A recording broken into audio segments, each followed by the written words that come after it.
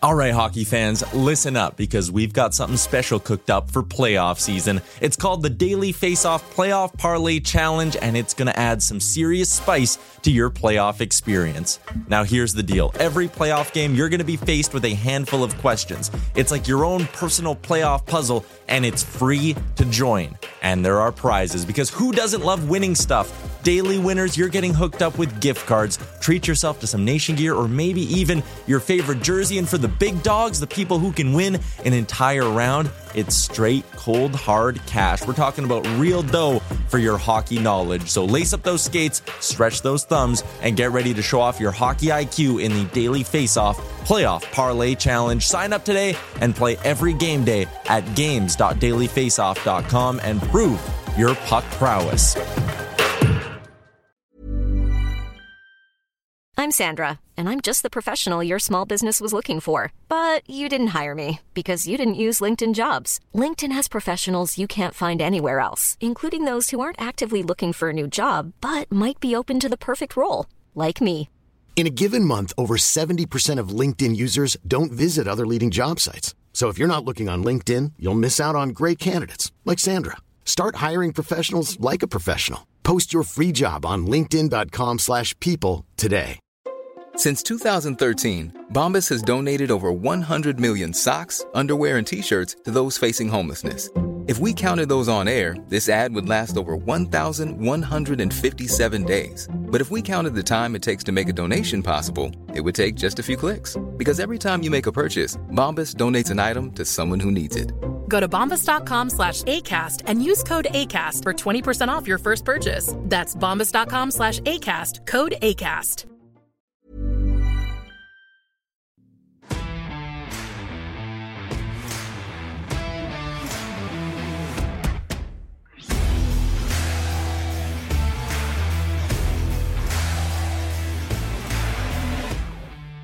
This is the Wally and Methot Show live.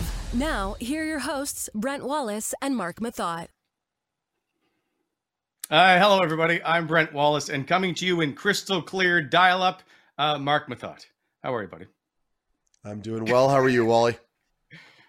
Good to see you. By the way, the Wally Methot Show live brought to you by BEI, Bonisher Excavating Inc. BEI specializes in excavation, grading, drainage projects, and, of course, equipment rentals, aggregate, and topsoil sales. Bonisher Excavating, helping to shape the Ottawa Valley. Meth, coming up in the show, lots to talk about today. The chat is open. We are live. Feel free to use that in the YouTube side of things. We have your Olympic announcement coming up. We're going to have our guest help you out with that. I'm looking forward to hearing what you have to say. And I would like to point out that on the weekend, I went out and got a tattoo of your face on my belly, and I'm hoping that perhaps you could sign a picture for me. I can't believe that. We'll touch on that later, I guess, with the guest here. But I'm shocked. I'm looking at these pictures now, and there's some memes floating around. It's pretty funny. It's horrendous. Okay, we'll ask. Speaking of our guest today, it is Carlo Colaiacovo. He's our guest. He's from TSN Radio. Of course, he's the co-host of the First Up, the morning show, former Leaf, Red Wing, Blue, Sabre Flyer, and one of your one-time teammates at the World Championships. 470 games.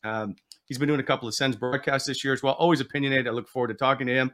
And coming up later in the show, we have a new Gong Show contest coming your way. Great prize that we're going to ask you to do on social media, on Twitter. We're going to look forward to some of your pictures. All right. All that, of course, as always, plenty ahead. And our guest, as we like to say, brought to you by Whitewater, because I always like to get to this part where we get to chat about beer. The cool, refreshing taste of Whitewater beer. Pour a Legion Lager, Farmer's Daughter, Blood Moon, any of their great flavors, and enjoy the show today. Remember, we take care of our viewers, listeners. Go to shopwhitewater.ca and use the Wally Methot coupon code, 15% off. Whitewater, brewed by friends, for friends. And now, one of our good friends. Welcome to the show, Carlo Colaiacovo. What's up, gentlemen? I'm glad to be on the Methernet. Wow. What an airway to be on, man. Right? I know. It throws Enjoy the people ride. off. Yeah. I love it. I love it. Yeah. It might be the best thing that we've done. How are things with you today? There's so much going on in the world of football, first of all. I know you're a big Bills fan. Yeah. You're pretty excited about how Week 18 finished? I mean, how can't you be, especially with the way the last game of the schedule finished? I mean, thank God the Indianapolis Colts ended up losing to the Jacksonville Jaguars, because it provided us with some scenarios that were crazy. And, to think that going into a game, people were cheering for a tie in an NFL football game that we almost watched. That look, Mondays are always great, especially when you're in the sports talk radio industry, because you got 3 days to cover of sports. And when you live in a city like Toronto, you got the Raptors, you got the Leafs, and you got the full slate of the NFL football. So I'm always riding on Monday on maybe 3-4 hours sleep. But when it gives me the amount of content that we can indulge in on a Monday morning, when 4 hours really seems like an hour, because it just flies by with how much we're talking about. Never complain, boys. I'll never complain. Coco, I wanted to ask you quickly, because I'm not a big football. I don't follow a ton of football. I know you're just a nut when it comes to you're the missing Bills. out, man. I know. I'm a fair weather guy. I'll watch Brady a little bit, but I saw that Miami, they gassed their head coach, right? What's going on? What's going on with the Dolphins? I don't understand. Everyone's like outraged about it, but I don't understand what's happening. It's the news that shocked the football world this morning when Brian Flores was fired as the Miami Dolphins head coach. I mean, here's a guy who's come in his 3rd season, has created stability, and something to look forward to in a Miami Dolphins organization that has just been dreadful since their existence, or at least since Marino left. Maybe they should go hire Snowflake to come in and play wide receiver for them. I was waiting for an Ace Ventura plug there. But I mean, very surprised move considering they were 8-1 in their last 9 games. But I know behind the scenes, Brian Flores was big on drafting Justin Herbert, and instead the owner and the GM pushed to draft Tua, and you can imagine the bumping of heads that went on behind the scenes, and and all the rumors that transpired this year of maybe bringing in Deshaun Watson to replace Tua. There was a disconnect there between the coach and the GM, and all these rumors about Harbaugh going in there. Who knows if it's actually true? But especially as a Bills fan in the AFC East, now that we're the king of the division for the last 2 years, I mean, you want to see all these other teams fail because you want the Bills to sit on top. But definitely a surprising move on my behalf. Fair enough. Carlos, I told off the top, you played Leafs, Red Wings, Blues, Sabres, and Flyers, but I want to point out that you are a Senator fan, and now is your chance to finally admit it, because we have evidence. Let me just show you. Here we go. Oh, no. There it is. Yes, there it is. Look at that quaff. Carlo Colaiacovo. Look at the quaff. It's a Mississauga Senator. Oh, that's amazing. Yeah, those were the glory days. Wally, back in my Mississauga Senator days, that's where it all started for me. Big Sens fan. It's a great story how I ended up there. I grew up with a twin brother, and he was a goalie. I was a defenseman, and throughout our whole careers, we were always one of the best players on our teams when we played. And in our minor Adam year, 2 days before training camp, the coach called my dad and cut me instead of my brother. And we were like the package. And my dad was like, "What do you mean you cut him? Like, these guys play together. We're not bringing one in the other." But the team on the Red Wings, the coach on the Red Wings wanted my brother and not me back. And I almost quit hockey because I was so devastated by that decision. And luckily, through some good support from friends and family, they convinced me to keep playing. And the Mississauga Senators called and ironically had 2 positions open, both at goaltender defense. And me and my brother checked over there and turned our careers around. My brother was the best goalie in the league, and I was one of the best defensemen in the league. And ironically, the story, keeping it short, is that summer, the coach from the Red Wings called us back and said, "Hey, I made a mistake. I should have never cut you guys. Would you guys want to come back?" And because we had so many close friends and family on that team, my parents and especially my brother wanted to do it. But I was so happy with my situation and so happy with my playing time and where my career is going that I wasn't really convinced, but I wanted to do what was best for my family. So we agreed to go back verbally, but I still wasn't set on it in my mind. And right before, a week before camp, I had to sit down with my parents, my brother, and I had to tell them, I'm like, I don't want to do this. I'm not ready to do this. I think this is the wrong move. They cut us for a reason, and we found a happy place. Let's stay here. So we talked it out. My dad said, fine, you guys are big enough. You make your own decisions. But if you're going to make it, you're going to call the coach. So I did the same thing. I called the coach 2 days before camp and I said, hey, we're not coming back. And, what was his reaction? Carved out, well, he was kind of shocked, but afterwards he kind of, he understood the troll job, I guess, that was created by me, or at least by my parents.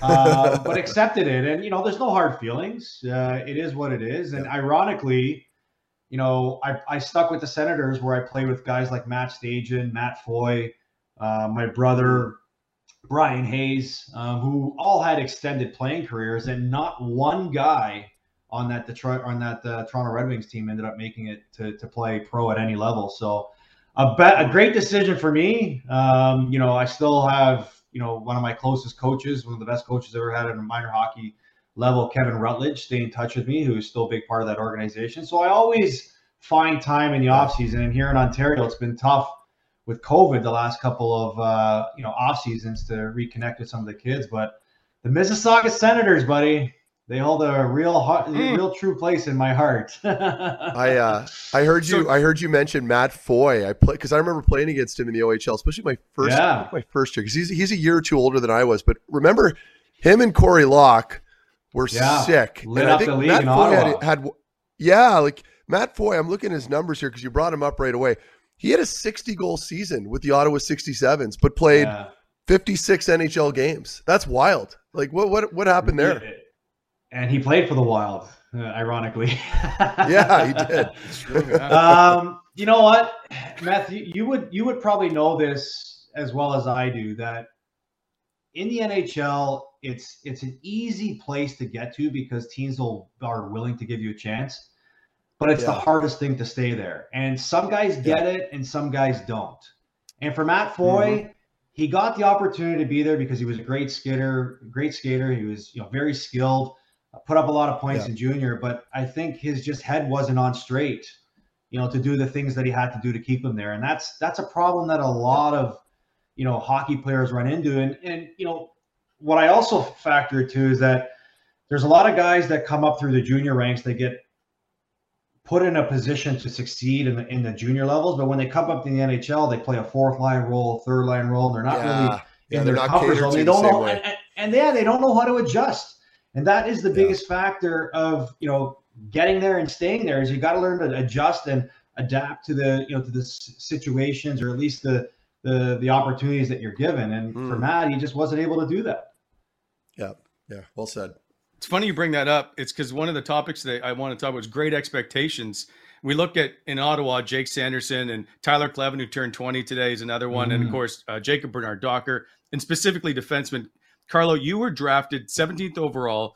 You were one of the all-stars at the World Juniors in 2003. And Matthew had a complete different path. But the expectations for you, I remember when I was going into Toronto, I think they had a picture in the media room and everybody was like, oh my God, they've already built statues to Carlo Colaiacovo.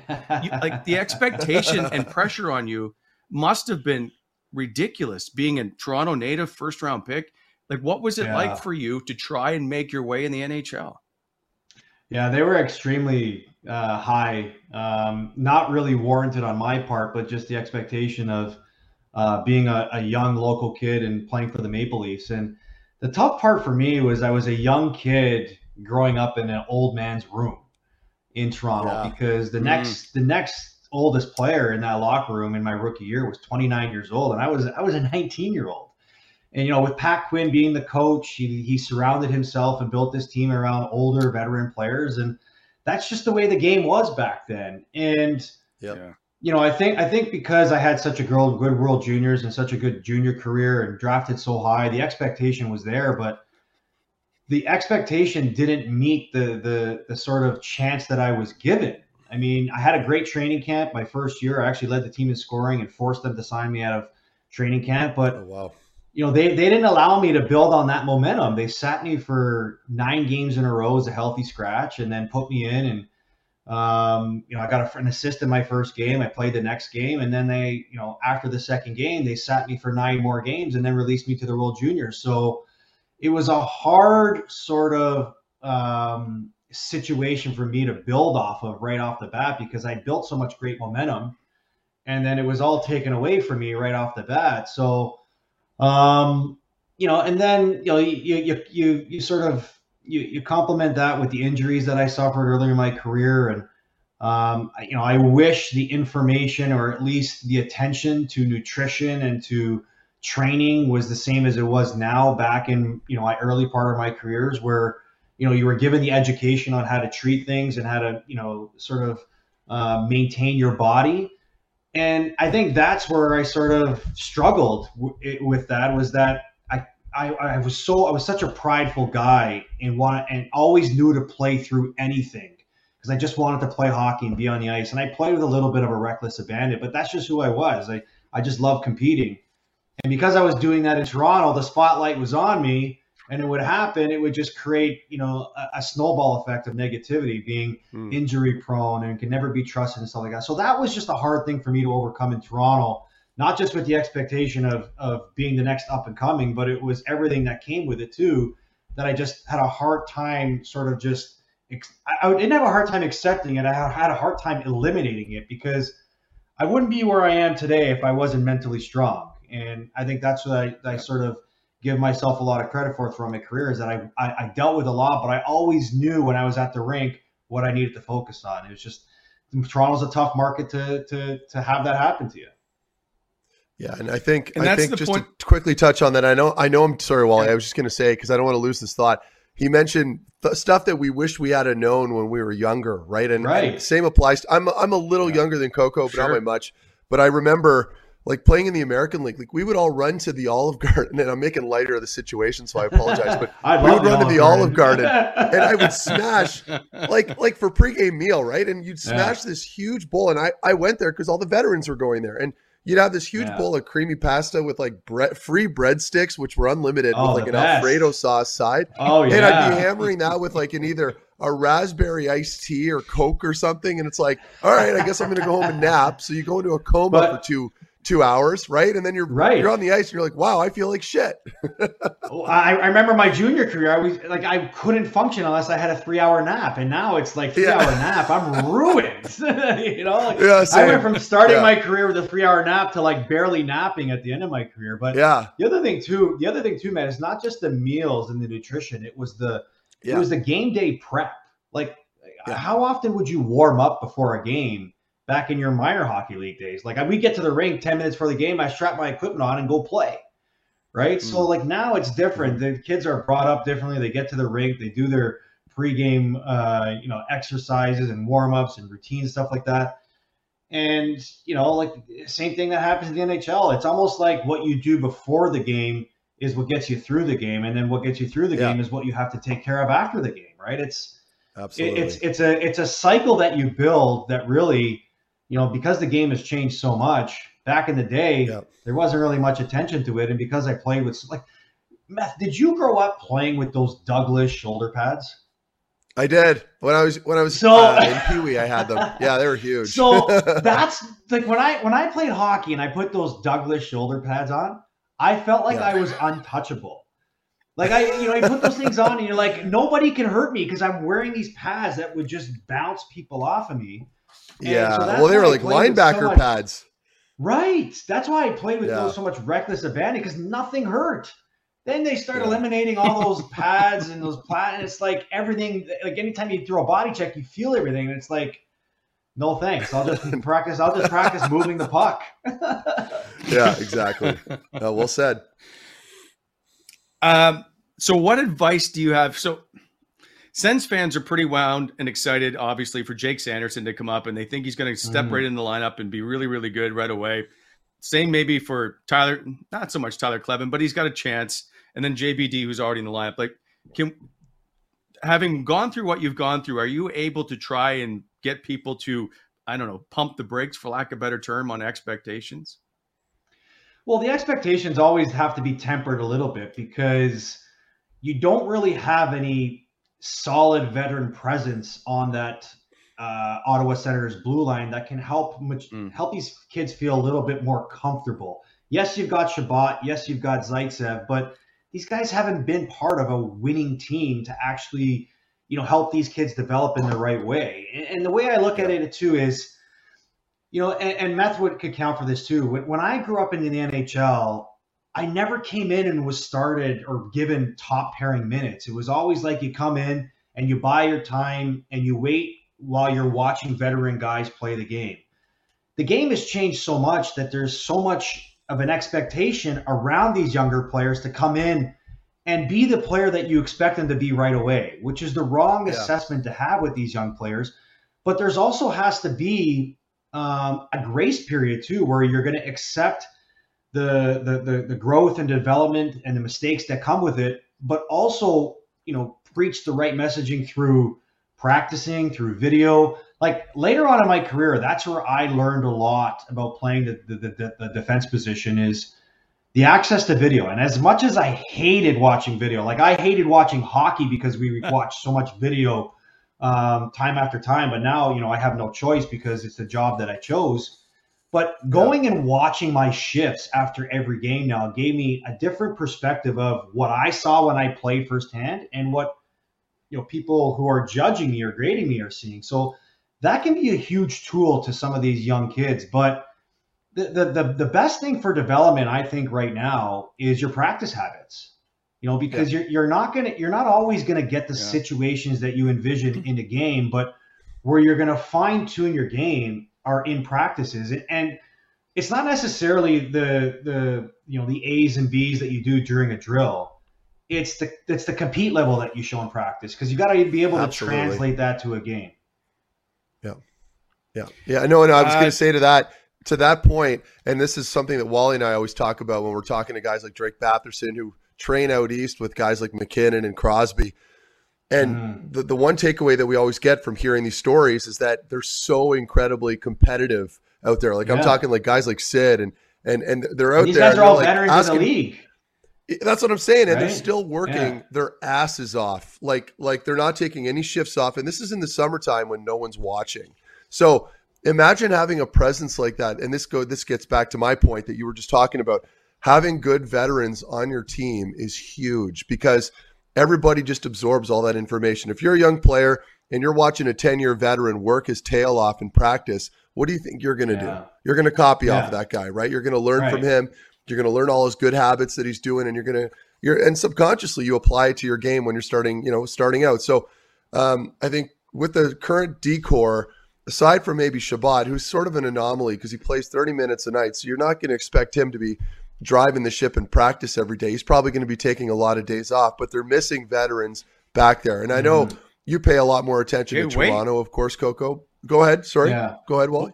What about Michael Del Zotto then? Should Michael Del Zotto, who's now scoring at will in Belleville, should he be in the lineup? Right. Carlo? Yeah, but Michael Del Zotto was sort of a fringe player the last couple seasons, right? I mean, he was playing in Columbus a little bit where that brought him back to life, but that was a very poor defensive team that he was playing on. So it's not really a good benchmark to use, right? So I don't know that that's the right player. That's all I'm saying. Nothing against him. He gives you that veteran presence. Yeah.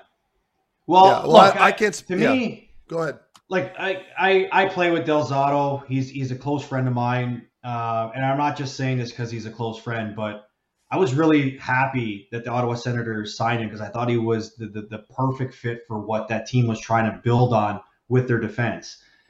I just don't understand the situation. They brought him in to be that veteran presence guy, and they never gave him a chance right off the bat. They sort of made up their mind on him, and I know just in speaking with him, the frustration with him was that he was never really given a chance to get going. It was like they get him a game and he'd sit back. They get him a game. And you know what that's like, Meth. It's like it's a mental grind now, right? It's not just going out and knowing how to play the game and you're just focusing on playing that.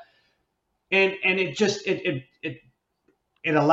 surprises me that the Ottawa Senators have made that choice with a veteran guy like that, because to help accelerate your rebuild, you're going to need more guys like that around to help make these younger guys feel more comfortable. Because, this is the trend that sort of bothers me about hockey. It's no secret. I don't think anybody will deny that the game is getting younger. But I think what teams fail to understand is the importance of having, veteran guys around to help these younger players, because you can't just have a whole mix of younger guys. Who's going to teach these guys? Who's going to show these guys how to handle themselves playing the game? Right? Yeah, and sometimes, I think initially go ahead. Sorry, I was going to say, because sometimes you can't always rely on the coach. Sometimes these veteran players are sort of guys that help the coach relay those same messages with younger players. Yeah, I totally agree. And I think initially that's where the coaching staff, and I hate being critical of coaches because I know how hard it is, but I think initially in Ottawa, the issue was just that they created this revolving door right from the get-go. So to your point, they never let him establish himself, right? Like right away, he was in and out of the lineup almost immediately when the season started, and it never really gave him a chance to kind of get to know or create any kind of chemistry with any defenseman, right? So they just kept switching things up, and it was constant. And then all of a sudden, everyone's asking, well, why are the D playing so poorly? It's because there's zero chemistry between any of the pairings. Right. So that's been an issue here for sure. Yeah. Yeah. Good point, Matt. Michael Del Zotto, 2 goals, 6 points in 10 games for the Ottawa Senators. He's pretty lighting good numbers, it up. but again, and especially now down in Belleville, he's been putting up great points. That leads me to another point. You bring up coaches all the time here. We've seen a coaching change in Vancouver work out very well with Bruce Boudreau, who's now 8-0-1. There was talk, had there been an Ottawa Senator game tonight against the Edmonton Oilers, which has been postponed, and they'll never. What's it been, like a month since the Sens have played? Yeah, January 1st when they got pumped by Toronto, right? And they played one game since December the 18th. It's crazy. Unbelievable. So there was a report from ESPN, I think Emily Kaplan said, if Ottawa were to beat Edmonton, that Dave Tippett would have gotten fired tonight. So do both of you have played with significant midseason coaching changes? In fact, Meth, you had 1 year where there were 3 head coaches. You went Gallant to Jerry Agnew to Ken Hitchcock in Columbus. Do midseason coaching changes really work? I know for you, I looked it up, Carlo, you had 2, Andy Murray to Davis Payne and then Davis Payne to Ken Hitchcock. Hitch put up some pretty good numbers when you came in, but do they work? It depends on the situation, right? I think early season coaching moves have a chance to work out because there's an expectation that is given to the group that it's not meeting.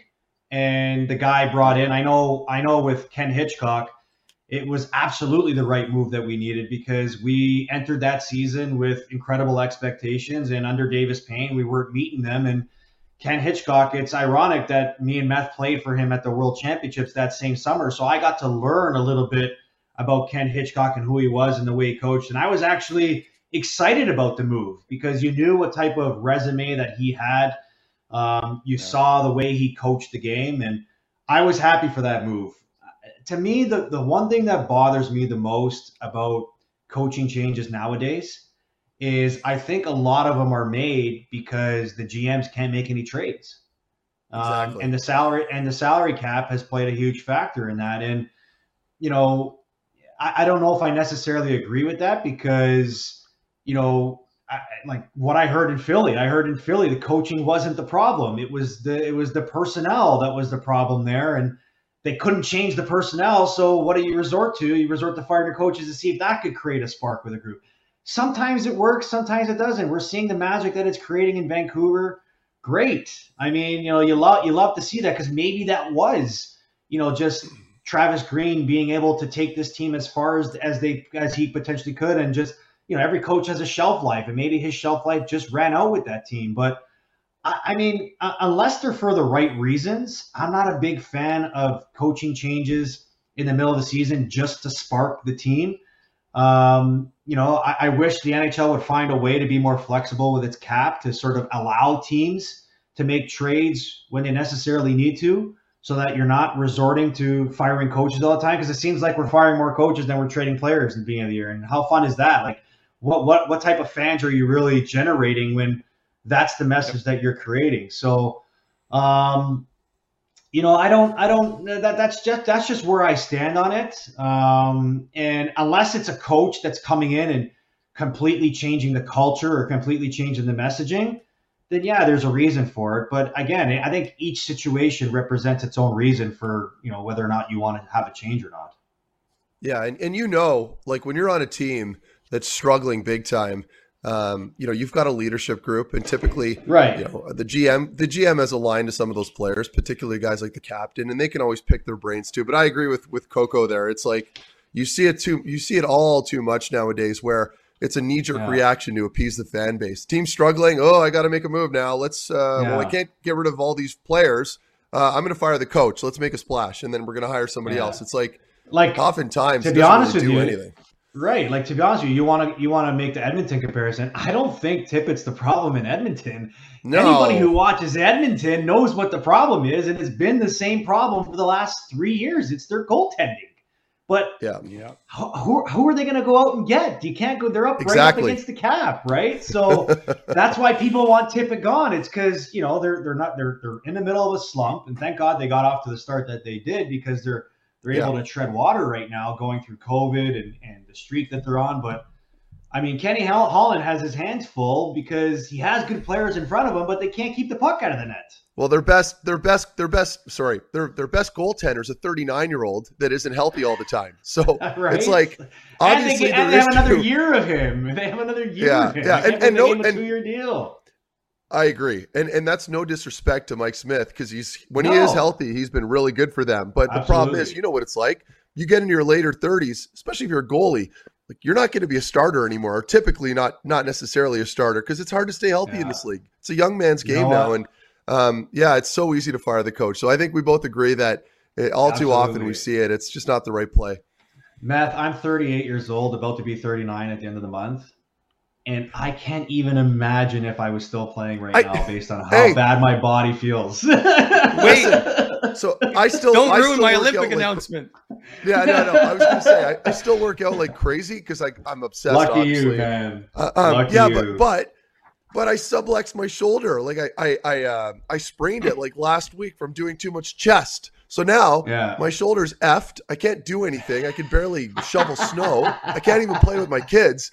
And I'm like, what has happened to me? So yeah, I mean, anyway, the thing is you work out at your own pleasure, at your own pace. Yes. You're not doing it correct to sort of to get yourself ready for something. And that's something that there's a huge I want difference. To get to one day. Absolutely there is. Yeah. There's a huge difference between playing and working out, play hockey, like where you're doing all that dynamic stuff, the box jumping and the sprinting. I'm in there just doing slow Get out of here, man. Yeah. Deadlifts? You'll never see me attached to another deadlift ever again. No chance. Yeah, I like my back where it is. Exactly. This is leading me right down the road to the big Olympic announcement today that we have, and that's last week there was our friend Sean Simpson tweeted out about putting Meth on the Olympic team because we need some replacements clearly, and along with Chris Phillips, and you replied, Meth, if Philly can't go, I would gladly pair up with Carlo Colaiacovo. So, which you said would be an honor.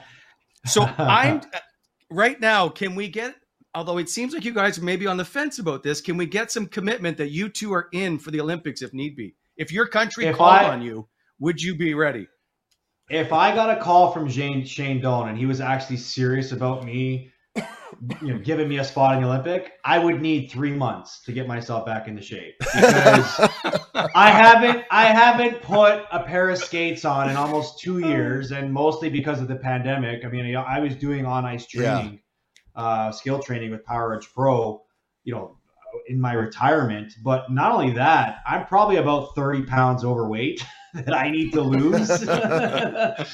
And so as much as that would be an unbelievable honor, and believe me, if I put my mind to it and dedicated myself to it, I could get there and actually put myself in a position to perform. But I'm just not mentally there. Like, I have no desire. Like, I did some renos to my basement, and I was helping my contractor the other day tape my baseboards, and walking around on my knees, I actually taped my hockey shin pads to my legs so I could crawl around on the floor on my knees. Yeah. And just the smell of my hockey bag, I'm like, no, I have no desire to put any of you back on. But if I was to do it with Meth, I would 100% try to make it happen. Yeah, do it with or on Meth would be a good idea. I think for me, it just comes to, Wally's already cringing. I just, you know what? I'm with Coco. Like, I think if my knee, like I've been skating a little bit. I've been going to the outdoor rink with my son. He's 4. I'm trying to get him to learn how to skate. Unfortunately, you got to register online to reserve time slots, which I think I'm not going to get into that. My opinions are probably very unpopular, but I've been taking him on the ice, outdoor rinks, practicing, and my knee felt pretty good. So there is a little bit of light here, I think. Yeah, and so you had Shane a rough does go call with your knees too. Right? Oh, dude, it won't go away. Like it's. I don't know. We'll see. But it's the one thing in modern sports medicine that they haven't fixed yet, and it's cartilage, and that's my issue. And I think a lot of players understand where I'm coming from. So, Anyway, yes. I've got the same. I actually had to retire from Germany, because I played 2 years in Europe, and I went 8 years in a row with no significant injury, and then my last year was actually the last Olympic year where I was actually excited about playing in Europe, knowing that I had a chance to be on that Olympic team. I was on the short list of one of the names potentially to go, but right before they named the team, I tore my MCL and I missed 10 weeks. So I caught a bad break and I haven't been able to recover from it because I tried to come back that same season and then I popped my shoulder out twice. And when you know, buddy, I always said I'd play as long as my body allowed me to play, and clearly my body was telling me to call it quits. So. Yeah, we sound like a bunch of old war horses at the bar, talking about how we could potentially play if we wanted to. As we're pile driving chicken wings and beers, So I enjoy the Sundays on my couch now watching football rather than Sundays trying to prepare for hockey.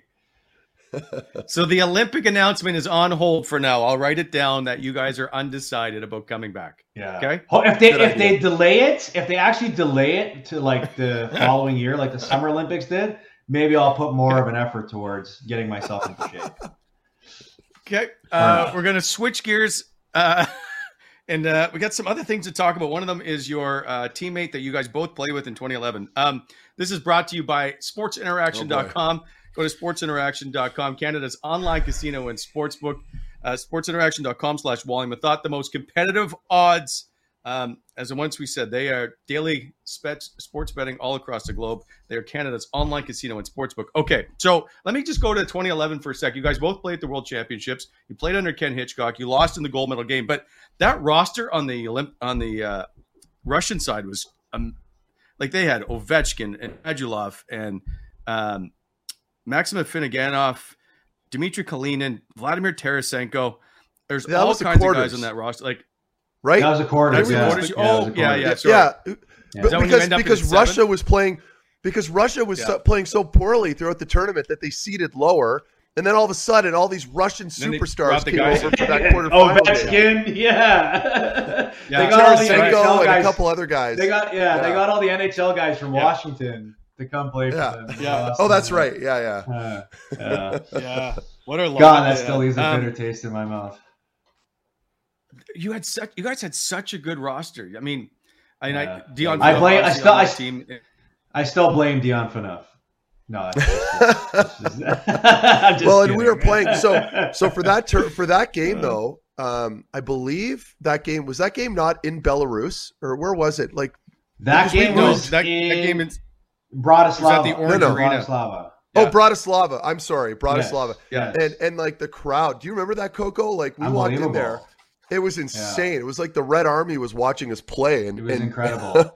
I mean, the vibe was unbelievable. We just, So that World Championship experience, and I got a chance to go play in the Spengler Cup a couple years later during the lockout shortened season, and those two European experiences are actually what sold me to go finish my career in Europe. Because it's unbelievable, the game over there.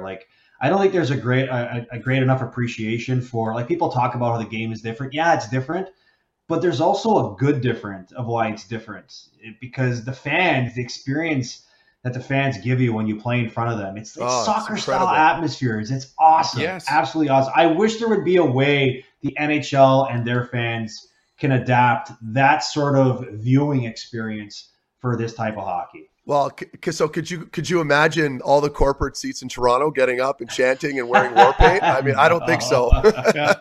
Beating a drum. Boom. You're right. You're right. Yeah, but no, but I agree with, joking aside, I agree with Coco. Like, when you go there and you have no idea what to expect, which was my position. I never played in the World Juniors or anything like that. So that was my first time. Yeah.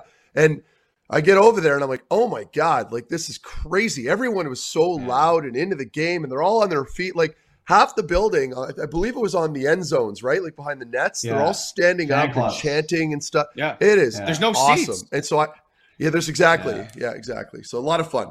It was the only event I asked every year to go cover, no matter where it was, because the atmosphere around it, regardless of the city, is phenomenal. Whenever you let the Latvian or the Belarusian fans in, they were drunk for an entire week, and it's outstanding to watch. And it's funny you say that, Wally. You said it was the event you wanted to go cover. It was the event. It was the event every year I asked to go play in. I was asking every time we were out of the playoffs. I'm like, can I go play at the Worlds? Can I go play at the Worlds? And it's like, I remember that year that I came, because it was in Košice, there was a lot of guys that backed out. Nobody was excited about the destination for it. And so I went on a bachelor party to Vegas during like my time wait, and then as I got back, I got a call from Dave Nonis and says, "Hey, so do you still want to come play for us?" I was like, "Hell yeah!" But I hadn't skated in like 10 days, so I needed a little bit of time to get myself back up to par there. But it was well worth it, man. Well worth it. I would do anything to get another opportunity to do it again. Amen. That was one of my scariest interviews. I was interviewing Dion Phaneuf, and it was Luke Schen's first year. He's a rookie in Toronto. And I had asked Dion about Luke, and I was like, whatever it was. And at the very end of the interview, I went, "Thanks very much, Luke," to Dion. And I thought he might tear my head off. Oh, man. Yeah. I was like, oh, my God, I'm just going to walk away right now. Yeah. It's a good tournament. But one player on that team that you're both familiar with, Evander Kane, who's come under a little bit of an issue of late. I don't want to get into all of it because neither one of you know exactly what's going on. Well, if you do, please feel free to tell me. As a teammate, do you want that distraction anywhere near your locker room? And I don't know what's going on. It just seems like regardless, it's still a distraction. Well, I'll be honest with you, because I just played with him recently in 2015, I believe 15 or 16 in Buffalo. And he was an awesome teammate. I'm not going to lie. I hung out with him a lot. He was a great guy. Guys loved him around the room. I just think his reputation has taken so much of a beating over the last couple of years that the interest of having him a teammate anymore has sort of disintegrated. Because I just think he's a guy that obviously doesn't prioritize certain relationships and certain opportunities or advantages that he has over other people. And it just seems like we can't go a month without his name popping up in the news that is something controversial. So, when a team like San Jose, and all I ever knew, playing in the NHL and playing against San Jose, is that was one of the closest knit locker rooms that ever existed in the NHL. Like, the culture there was just amazing. He went into that locker room with guys like Marleau, Pavelski, and Thornton, and other veteran guys like Brent Burns and Vlasic. And now he's a guy that nobody there wants anymore. So what does that tell you about the person and what he's become? He has gotten himself caught up to so many other bad things that don't involve hockey away from the game that I think it's affected his relationships with everybody within the game, including his teammates. And to be honest with you, he has nobody to blame but himself. And that same issue happened in Winnipeg, which met him or allowed him, I guess, got to Buffalo and then on to San Jose, is that something has always followed him. So why is it that teams continue to give him another shot? Well, I know he led San Jose in scoring last year. I know he can play the game. Is that the only reason? Is it worth your room to bring in a player that was going to perhaps cause so many issues? I don't. Well, at some point, there have to be no?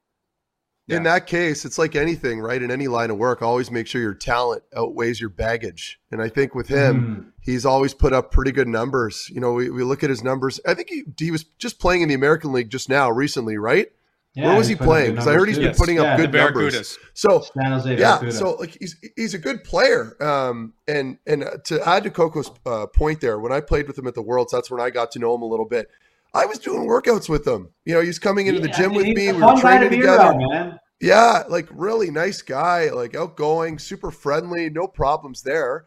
But then all of a sudden, you know, like you said, you start surrounding yourself perhaps with the wrong people outside of the rink or whatever it is. And those are easy distractions that can create some nasty headlines. And then, you know, I can't speak to how he's been over the last couple seasons. And you made a really good point there, Carlo, about that San Jose locker room. And if you can't get integrated into a strong room like that, then there's something going on. So I can't pretend to get into his mind and understand that. But from my personal experience playing with him, he's been nothing but good and friendly. So the whole thing is perplexing to me because what a waste of talent, right? I mean, you look at the player. Absolute waste of talent, man. Yeah, and he's a physical specimen. He's one of those guys that doesn't even need to do a whole lot off the ice. He's ripped. He's in great shape. He's got a lot of natural athletic ability, and he's able to apply that to his on-ice performance.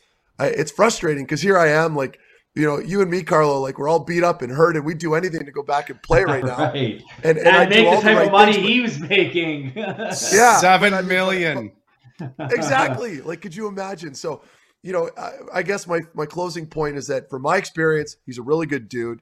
You know, he was a really excellent hockey player. He still is, as far as I'm concerned, probably a pretty good player up to today. But just, again, just too much baggage at this point, and it's a huge risk for a lot of teams. 8 points in 5 AHL games for him. There you go. Well, look, I mean, to follow on Methot's point, I mean, here's a guy who clearly shows he can put numbers up on the ice, but he's also a guy that shows he can create problems off the ice. And I just know from speaking to some of his teammates in San Jose last year, it just got to a point where they just couldn't handle it anymore, right? Yeah. And you hoped that everything he's been through in the offseason with his own personal life, with, you know, the bankruptcy and his own relationship, that he would have found a way to at least prioritize, you know, the things that are important to him, the things that he needs to change. And, you know, and next thing you know, we're hearing about him submitting a fake vaccine and vaccine card and breaking COVID protocols. It's like he's putting himself above everything else that exists. So how is, look, I don't know how this plays. I don't think there's a team out there that, you know, would give him a chance. I could be wrong, but I think there's enough information out there about the guy that, you know, will definitely raise eyebrows and at least allow you to question whether or not you want to put him in it. I believe in second chances. I'm a big favor of, you know, allowing people to, you know, to allow themselves to change and better themselves and stuff like that. But how many chances are you really willing to give this guy before he realizes that everything he's done up at this point has not only hurt him, but his family and the people that he surrounds himself with? Agreed. Switching topics, we'll go from one end to the extreme other. You brought up Joe Thornton and Joe Pavelski the other day. There's pictures of them meeting at center ice. They have a photo taken together. I love it. Everybody's all happy.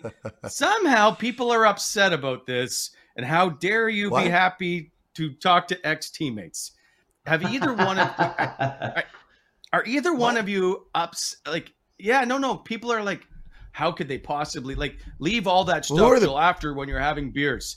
So my point is, there's pregame warm-ups. I know what it is. Is there ever a time when you're like this is nonsense, we should be allowed to say hi to whoever? I'm just curious. Has anybody ever said to you in the locker room, like, hey, put your game face on and don't be nice to that guy? Look, I'll just touch on it really quickly before Coco interjects.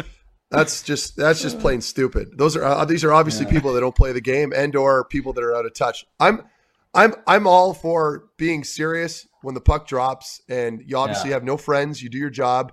But in pregame warm-ups, we see brothers take pictures all the time at center ice when they're on opposing teams, and no one's criticizing them. Yeah. These guys are basically brothers. They played together forever, and you know, I just think that's just nonsense. People are just talking out of their ass and makes no sense. Yeah, I'm with you, Matt. I mean, look, warm-ups is the time to have fun gimmicks and fun chirps with guys across the ice, and If you have moments like this, I mean, you know, if you have moments like think, I can just picture what Florida's locker room was saying after they came in from Warren. I was like, oh, Jumbo, big money on the board. You and Pav, and Pav, we're having a big picture on the ice. You two old goats and stuff like that. Like it just creates good camaraderie, especially when it's done in warm up. It's a difference if it's done within the game, you know, and especially what the situation is in the game.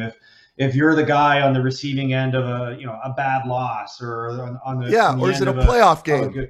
There's a playoff, and older guys like this know not to create this type of situation when the intensity is risen, because it doesn't set a good example. But for warm-ups, I wouldn't be surprised if these guys were shooting pucks at each other and maybe telling the trainers to go staple their pants together, their dress pants together, so when they go and put their pant legs on, that they can't get their legs through and stuff like that. So I'm all for it, man. I mean, we need more fun stuff like this that we see in the game of hockey. I agree. All right, my last point is actually I got two more. Before I get to the last one, Carlo, what is your favorite snack? It is a big part of our show. Everybody is all in. Wow. We need to know before I get to the next one. Yeah, what it is. I got two favorite snacks. I love me a nice bag of potato chips. Any type of flavored potato chips. Yes. It's my pet peeve, and actually my father-in-law is a bad example of it. I can't stand when I go into somebody's pantry and I see a bag of original potato chips. Like, who eats original potato chips? Oh, I do all the time. Are you serious? Christ. You actually go buy original flavored potato chips? Yeah. Like, because I like them with my sandwich. Yeah. What? Okay, fair. But think if you put a Dorito in there, how much? Oh yeah, but I don't do it with original chips. I do it with Doritos because it gives you the flavor and the crunch. I'm gonna let you guys talk. You can't eat this too one many. I don't do that. Spice it up, baby. All right. And my other favorite snack is beef jerky. You can never say no to beef. Nice. I like that. Yeah, nice little golf. I like it well done. If anybody. Yeah, for sure. Original chips. Wow. Okay. Well, I'm glad we waited to chirp me until the end, because I would like to know, as we put up this photo, who wore this better. I have found your two headshots, which is arguably from maybe your first 2 years. Yeah. Okay. Well, I'll say this. This is impressive. Like Coco looks like a mug. It looks like a mug shot. Like it looks like he's some like retired NFL player that's been arrested for a DUI. And I don't know. I look like a teenager. I've got acne all over my face. My hair's out of control. But that was the style. Teeth. Look at Coco's hair. You have teeth. Yeah, I got teeth there. Yeah, that was before taking a couple pucks to the mouth. Yeah. Well, I actually got chirped about this online the other day by Jesse Pollock from Bar Down, saying it was the porcupine look. I mean, the difference between me and Meth is I actually have product in my hair, where Meth is sort of like you just woke up and that's just the way your hair looked from the head on the pillow. But I mean, back in the day, I mean, that's what I did. I just grabbed the gel that was in the locker room and just did this a little bit with my hair and gave it the old messy look. Was the style. Coco, that was the style, though. Like, it was that messy, like, that depth. Messy you could buy, like, the different levels, right? Like, from, like, 1 to 8 as far as hold control. Dippity-doo. Dippity-doo, yeah. Yeah. Oh, shit. Is this, Meth, is there a hair dryer used in this? You know what? No, that was probably just that was like training camp, right? So that means I probably had product in my hair the night before, went to bed, guaranteed, put a hat on. I put a hat on and then I took it off and I just kind of like did that and I took the picture. I don't know what I was thinking, but here we are. Looks good. So for a guy that's pretty clean cut, that you would go to your team photo and go, yeah, I nailed it with this picture. Like, Wally, I'm when ready you're to 18 years old, you're not thinking like an administrative assistant, okay? You're not thinking about those things. You're thinking about Wally, hockey and you know what the worst thing is? You know what the worst thing is that most of the time you don't know it's the team photo until you show up at the rink.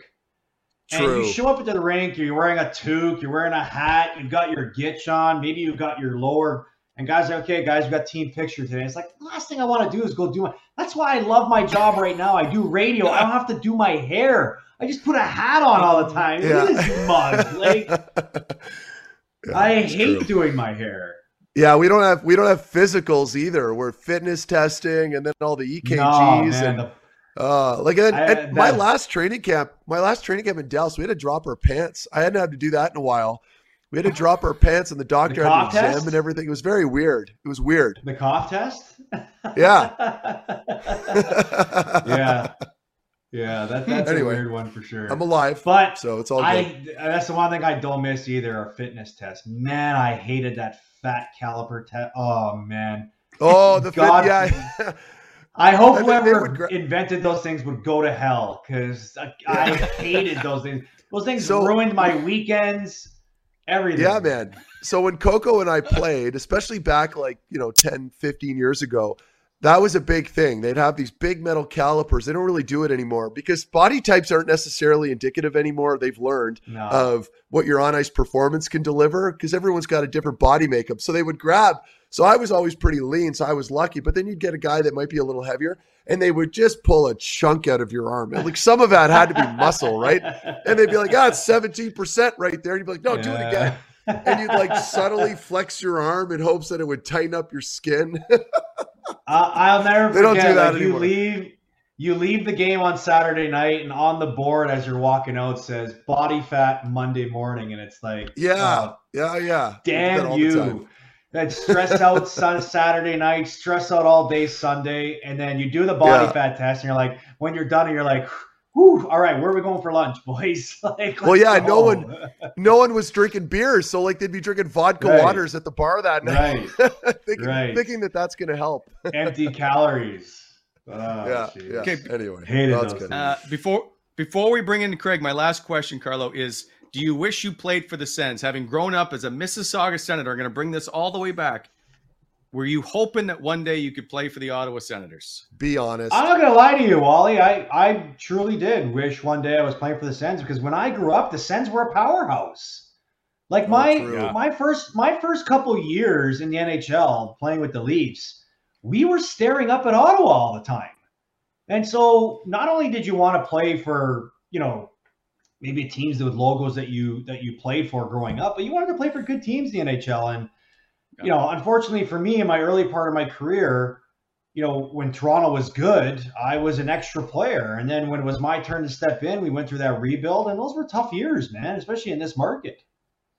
Yeah. So, for sure. I would have loved to play with Spezza, Havlat, Hossa, Alfredson, Phillips, Heatley. Yeah. You name it, man. Chara. Yeah. And the reason I know that you were a big Sens fan, you never scored against Ottawa at the Canadian Tire Center in your career.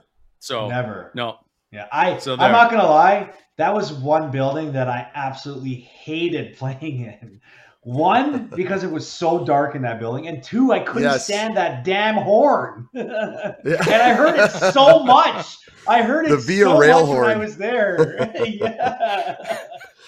That's funny. That's awesome. Yeah, it's a tough. And they had a tough. Sorry, last point. They had a really shitty locker room, for the visitors when you walked in there. Oh, it was really kind of broken up and dirty. Yeah. Anyway. Yeah. And it was in the middle of nowhere too. The bus ride was 30 minutes long. It was the worst.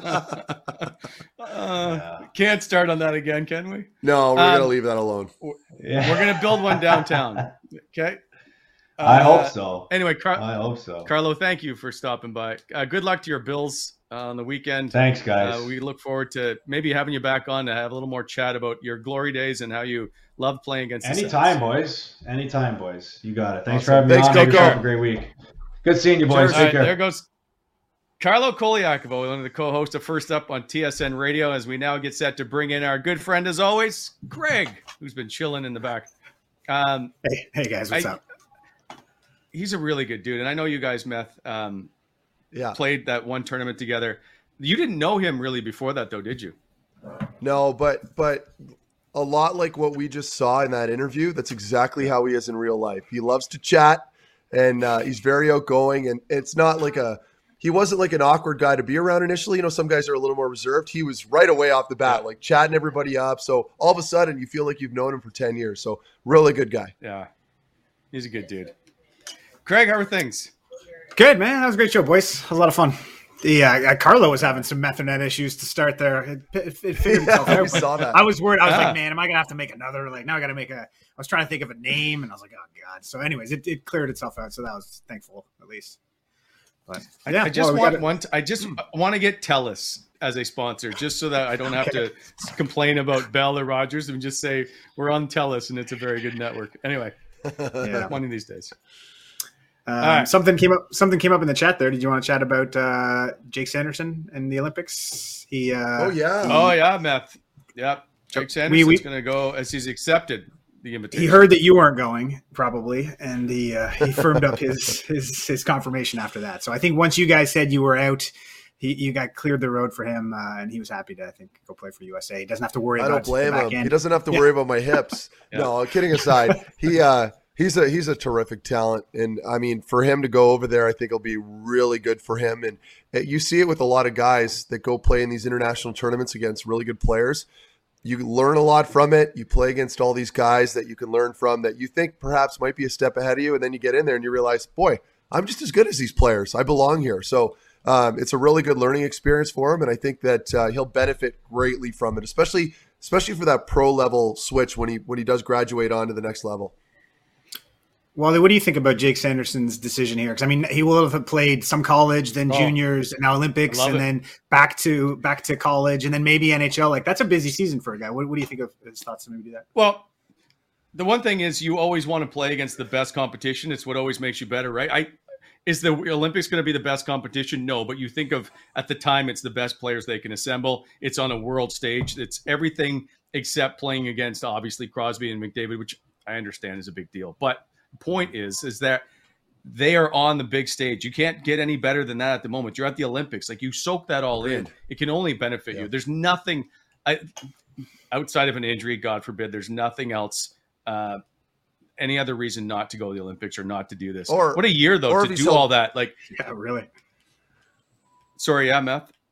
No, it was a bad joke that I just bit my tongue on. I probably shouldn't say it. Let's keep going.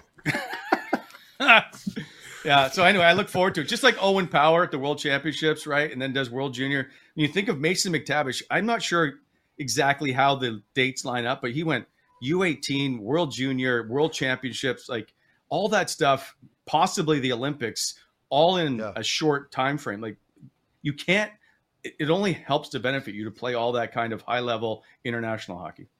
Yeah, McTavish was traded today too, right? In the O, he's heading to Hamilton. I think I saw. Got traded tonight, Hamilton. Yeah, for two players and 6 draft picks. Yeah, he's good. I think and they're going to get him for just a couple weeks here, right? Essentially, down the Chandler Romeo was traded a second draft pick from Hamilton to Sarnia. I can't remember where he went. Yeah, I think it was Sarnia. Anyway, yeah, all good. Cool. If the Sens ever play again, we'll actually talk about the Senators and some hockey at some point. But we got to wait till at least Thursday to find out. Yeah. Like, I'm looking at their lineups and I'm thinking, like, what does this even matter right now? You know, like, I've got it all written down here. And it's like, it won't make a difference until they play their first game. They're going to play against Calgary, though, aren't they? Well, they flew and thought they were playing Edmonton the next day, right? Yeah, but Calgary has already had their bout. They've already kind of dealt with their COVID. Oh, okay. Right, I get that, but we don't know in the next 2 days what's going to transpire. That's all I'm trying to say. Fair enough. I'm just saying, they should be playing. Yeah. Matt, what do you think about that? They flew all the way out to Edmonton to just practice in Edmonton essentially for a handful and hang out there. How brutal a road trip is that okay? Like, you're in one place, I guess, for a while, but I'd say that it would be a good thing if you weren't following all these mandates, like, you know. Whether you agree or disagree, it doesn't matter. The point is, if you're going over there and you're able to do fun things, that's one thing. But I believe they've re-implemented these pretty strict team rules, right, to eliminate all the COVID stuff. So they're probably just secluded in their rooms, not allowed to do anything, and then go to the rink, come back. So in this case, it would suck. I don't know how else to describe it. I don't think it would be very enjoyable. Yeah. Edmonton, there's not a whole lot to do there when the circumstances are good. And I'm not Especially in January. Whoa. Yeah. And I'm not pooping on Edmonton right now. I'm just saying We're talking about exactly. It's January. Like it's really cold, and now you've got these new strict rules that have been implemented by the team, the organization. No. It's not ideal. So I'm sure the guys are kind of kicking themselves a little bit, but it's out of their control. I did Edmonton twice, I think, but the first time I went to Edmonton, we had a day off. I think we flew in the day before or whatever it was. I made sure I went to the mall just so I could see them all. And like, this is all I did. Took a $20 taxi. Yeah, the West Edmonton Mall. And like, but as a player, and you guys can both relate to this because you've traveled with the teams and you've been all over the road in the NHL. There are way better malls to go to, right? Like you go to that cool outlet in like Florida. Minnesota. There's a nice mall in New Jersey, Minnesota. Yeah, like, and the shopping down there is much better. So, I mean, for us to go to a mall in Edmonton that's not a deal maker for anybody, I don't think. It's cool for Edmonton, but it's like, just shit talking them all now. Shit talking all these Canadian cities. I'm sorry. We'll just move on. Yeah. By the way, hold on. There's one thing. I just saw this in the chat somewhere. Dylan Sharpley asking why weren't the Senators games being canceled early on when they had all these cases? Same with the Islanders. It's because they were the guinea pigs. If nobody really understood or knew what to do at the time. Yeah, they were the first team, right? Right. Ottawa was really the first team down. And then right away, I think like a few days later, the Islanders were again in the same boat. So they got, did they unfairly maybe have to go through this, but they just didn't know how to deal with it. So we got to give them a little bit of a break here with the NHL of saying they just didn't understand at the time of how to handle it. Everybody keeps saying, oh, the league is after Ottawa. Well, it could have been any team. The Islanders are right in the same boat, and they had to go through the same thing. So what a grind the rest of the season is going to be once they reschedule all these games, though. They're going to be playing that's going to be a battle, especially like on that's where I don't. Not to. I was just going to say the teams that have all the depth are really going to have a huge advantage, right? Because you're going to see a lot of injuries. At least I think you're going to, with little recovery that between games. It's going to be interesting. Do they play 82 games? Ooh, I don't know. The more of this That's goes, a good question. I think they really want to. Right, for money, they owe money. Then they owe advertisers, they owe television broadcasters because of all that stuff. Right, there's so much money involved, and then you have to do all these make goods and make them all up for advertising. It's not worth it financially. They're going to try and jam those 82 in, but if this keeps going, are we going to? I'm interested to see the toll it takes on the players and how many games they get in.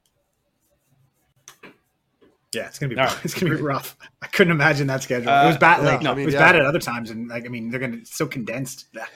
No, thank you. Yeah. So we have a contest to tell you about.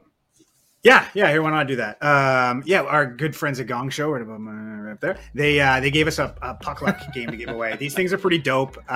Incredibly entertaining. Shooter tutor meets hockey sauce game. That's sure to have people lining up at your cottage, road trips, beaches, vacations, wherever else you can set this thing up. What a great opportunity to stand a certain distance away from your friends and shoot a puck. Make sure it's 6 feet. Yeah, exactly. Right. And one of the few things we can do at the moment right now is the puck luck game. So why don't we give one away? If you like it and you want to check it out, head on over to gongshow.com. Oh my.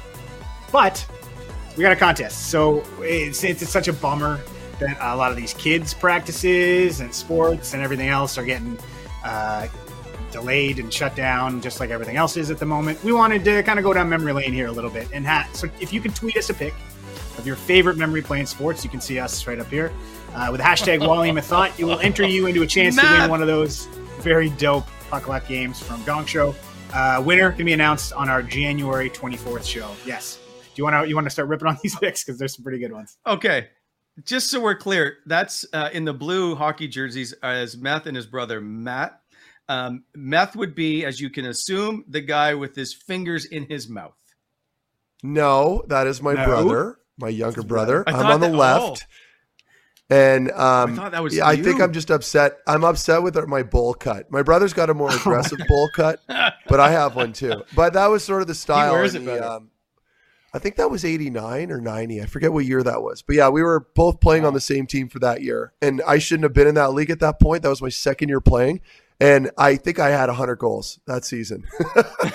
So I didn't belong there. It got to the point where I would carry the puck up the ice and then drop pass it to my brother, my younger brother, in the crease, and he would just smack it in the net.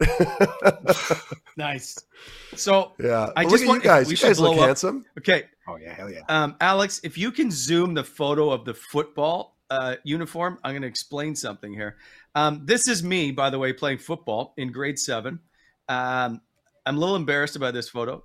I'm the offensive lineman, by the way. So when I got to the with football, those legs, with those twigs, it gets worse. So we go to football tryouts or whatever happens, and my buddy next to me is like, and I don't know anything about football. This may shock you. And he says, when they ask you for offense, you raise your hand. I'm like, okay, cool. I want to play offense. So they said, okay, who wants to be offensive line? And I was like, oh no. So now I'm an offensive lineman. I am the right tackle. There is foam under my jersey wrapped into my forearms. Each game, you can see it hanging out of the jersey. There's pink foam as I'm trying to protect my arms because these much bigger gentlemen are coming after me while I'm playing football. So I'm an offensive lineman. Yeah, look at that. You can see there's the pink foam. That's awesome. That is horrendous. Awesome. Yeah, that was Greg's on the best photo he could of himself. Yeah, were you any good here? Were you any good as an offensive tackle? I never gave up a sack or anything. Okay, that's good. Our team dominated, so no one got by me. That's good. Yeah, number 11, kind of a weird number for the offensive line, but okay, it's fine. Yeah, probably the only thing that fit me. Yeah, 66 was just too big. Yeah, I couldn't find. Greg, I didn't know. Yeah, go ahead. I was going to say, well, I didn't know Craig was a Raider. You were a Nepean Raider? Oh boy, there's a story there. But yes, I played there for a little bit, and then I my career took me elsewhere in hockey. But I was going to say that's the old. How old were you in that picture there, Brett? Let's figure out how much older you are than me. Look at those brown pads. I would say we're as a goalie there. What? I'm gonna. Ooh, jeez. I'm gonna 8, 9. Okay, I'm probably like I might be 10, 11 in this picture. Yeah, so, I'm gonna say maybe 10 or 11. The advancement in goalie gear alone. The rink boards, by the way, it's chain link fencing as the glass for my arena. Like I miss wire. That. Yeah, exactly.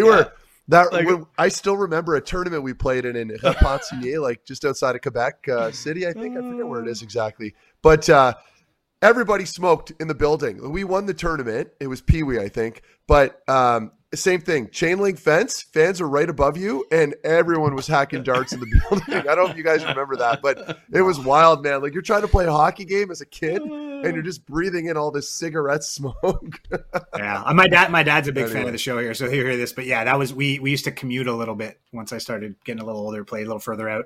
And yeah, he would just like couple darts to and from, and then it's like, hey, where'd my sports-induced asthma come from, Dad? Well, and that was funny. Yeah, he quit years ago. He's good, but yes, I took the brunt of it as a kid. It was normal. My brother played with the 67s, right? And Brian Kilray was hacking stogies at the front of the bus the whole time, and it was like not a big. And that was not that long ago, by the way. And he was still smoking cigars. So a lot has changed over the years. Yeah, well, I did the World Championships in Zurich. I don't know. I think, Meth, were you not in Zurich? Anyway, they were smoking in the building. Like you could see the blue haze over top. I'm like, we're at the World Championships, and they're just doing darts left and right. How did we let that go on for so long? How did we let people smoke inside for crazy? We did. Why did we do that? Hospitals, guys. I used to go. I was 17 or 18, and I used to go to Cosmo. It was across the way on the Quebec side, the bar. It was a club. Most of us were all underagers, and we'd pre-drink at the house, get in the car, go to Cosmo, and everyone was smoking cigarettes in there. Like everybody, it was very normal, And so you'd get home, and I'm young, so I didn't know any better. I'd get to bed. I didn't shower, and then in the next morning, I'd wake up. You hop in the hot shower, and you could just smell the smoke coming off your hair and your body. It was crazy. Just goes to show you how toxic that shit was. Yeah, man. And they just used to do it all the time. We talked about our parents and stuff, but like, yeah, you're right, man. Yeah. Everywhere. You used to be able to smoking and non-smoking in restaurants. It's like, how do you – everything's smoking then. Come on. We let them run too much. If there's any smokers out there, enough of this. Yeah. They say smoking turns your hair gray, by the way. I will take this point to say I used to smoke. So that's not good. Here it is. So I covered the Montreal Canadiens in 1997, and I'm standing at the glass at the Molson Center, and the Buffalo Sabres are skating, and everybody was smoking in the building, like we're in Quebec. So I'm just on a dart, whatever, and he taps on the glass, and this is Rob Ray. You can't smoke in here. And I was like, this is the middle of his practice. I'm like, yes, we can. No, you can't. And I'm like, yeah, we can. So I just walk away. In the locker room afterwards, he sees me, he goes, hey, what are you doing? And I'm like, we're allowed to smoke in the building. He's like, do you not know how bad that is for you? And the other guy I'm with, Barry Morgan from Sportsnet at the time, who's a worse smoker than I was, actually stepped away. He was like, yeah, Brent. It's like, wait a sec. And I was just like, I'm getting yelled at by Rob Ray, and I was terrified. Anyway, I think that may have been the last time I ever smoked in the building when the players were skating. It never clued into me at the time, obviously, about not smoking around the players. Yeah. When did you quit? When did you quit smoking? How long ago? You don't smoke. Okay, you don't smoke now. I haven't seen you smoke, so you don't smoke today. I imagine. 2004-ish. Okay. Do you ever miss Wally, it? Somewhere around. If you crack a Whitewater, do you get tempted to light one up? No, I didn't like to smoke when I drank. I was the opposite. Oh, really? Yeah. Okay. All right. So I thought it was fun I'm hoping that my kids aren't listening. Yeah, go ahead. I was going to say, I thought it was fun that Carlo was ragging on you for just eating like regular chips too. I thought that was pretty funny. fits right in on the plate. They're so good. You just I feed them. My dog and I, we share a bag together sometimes. Yeah. You shouldn't feed your dog chips. Nice. That's what Craig says. Yeah, someone was ripping on me in the chat here a second ago, asking why I shave the mustache and leave the beard. And it's I like it. You always do that. Yeah, the wife hates the mustache. She doesn't like it. So, and I don't like being babyface because I look like an idiot. So you kind of have to balance it out. So you kind of treat it. Sometimes I'll let it grow in. Yeah. Okay. I let it grow. Okay. I let it grow once for the entire season. It was like October to like April or whatever it was, and like it was so long and ridiculous. But yeah, the wife hates the mustache stubble, so I keep it short there. Mine hates it when I'm clean shaven. Like I hate growing beards. I like to be clean shaven and professional looking. But like, what does that say about my relationship? That she needs me to mask my face in order for her to be able to look at me. Oh. She likes a handsome boy, a rugged, burly handsome boy. I think it works good. Wally, are you going to grow it? What's the longest you've let it go? We've seen some stubble on here before. Wally doesn't grow it out ever. I was never allowed to at TSN either. You had to have a full beard or no beard. So, but there's a few shows early on where I was like, I don't want to shave anymore. I don't have to. I don't need to be on TV or whatever. And people got mad at me in the chat, and they were sending me notes, and they were like, shave that right now. So I just shave it now. I would grow it because a little scruff just looks like you look disheveled. Dirty. But if you commit to it for like 2 weeks, then starts to look normal. You know what I mean? Yeah. Yeah. So, all right, I'll try. Yeah, we'll see. There he is. Matt, you should do that. No, go for the full beard. No, I can't. You and I could be like ZZ Top for Halloween. So those guys make it look cool. So I can't. I'm not chirping ZZ Top. Anyway, man, I want to say it was like 2015, 2016 or so. There was a stretch where everybody on the Sens, they were all growing their hair long. Like Meth, you had it pretty long for a while there too. I remember my hair, like or my your hair, just the long flow, head hair. Yeah. I don't know why that was unfortunate. Like I look back at some of those pics. Why didn't I just cut it? What was I doing? Some guys don't look good. I look like Vigo from Ghostbusters. You know, like the Carpathian, the guy. It doesn't. I don't know. Not a great hairline. It didn't look good. But then, a guy like Eric walks in looking like Fabio. I'm like, maybe I'm trying to look like him. I don't know what I was doing. Yeah, we had a lot of Mika had long hair. Jared Cowan had long hair. Like there was a stretch where I was on like man bun reporting. It was terrible. Yeah, it was awful. Brent, what about you? What's the longest year? The man bun. If you can't grow the beard, I imagine you never let your hair go long. I'm so happy. You know all the gym bros that were walking around with those man buns for a while? I'm so happy that phase is gone. It was painful. Oh, my. Doesn't look good. Last. Yeah. No. Brent, what's the longest you've let the... And the hairband. That's a thing. I think it looks like he's 10. Is anybody, Craig, is anybody even listening to us at this point? I think, are we still live? This feels like this is the conversation we have afterwards anyways. It's like, how long was your hair? Yeah. You smoked? That kind of stuff. So, we're just peeling the onion today. I like it. Grade 8, I think, was the longest my hair was ever. I think it touched maybe below the collar. Nice. Yeah, that was about it. But that's when I had my collar pop too. So a grade 8. Oh my God. Yeah, that's probably they weren't ready in high school for that. I have lots of stories. Yeah, I'll just leave it at that. Yeah. Okay. It's a good idea. We'll be back on Thursday. We're hoping we're gonna have a senator join us at that time. We're still working on logistics, as you can tell. The things that are going on in Edmonton is fluid, so we're hoping we will have a Ottawa Senator guest for you on Thursday. But for now, that is the Wally Methot Show, boys. Thanks again to Carlo Colaiacovo for coming on. Great time with him, and we will see you in a few days.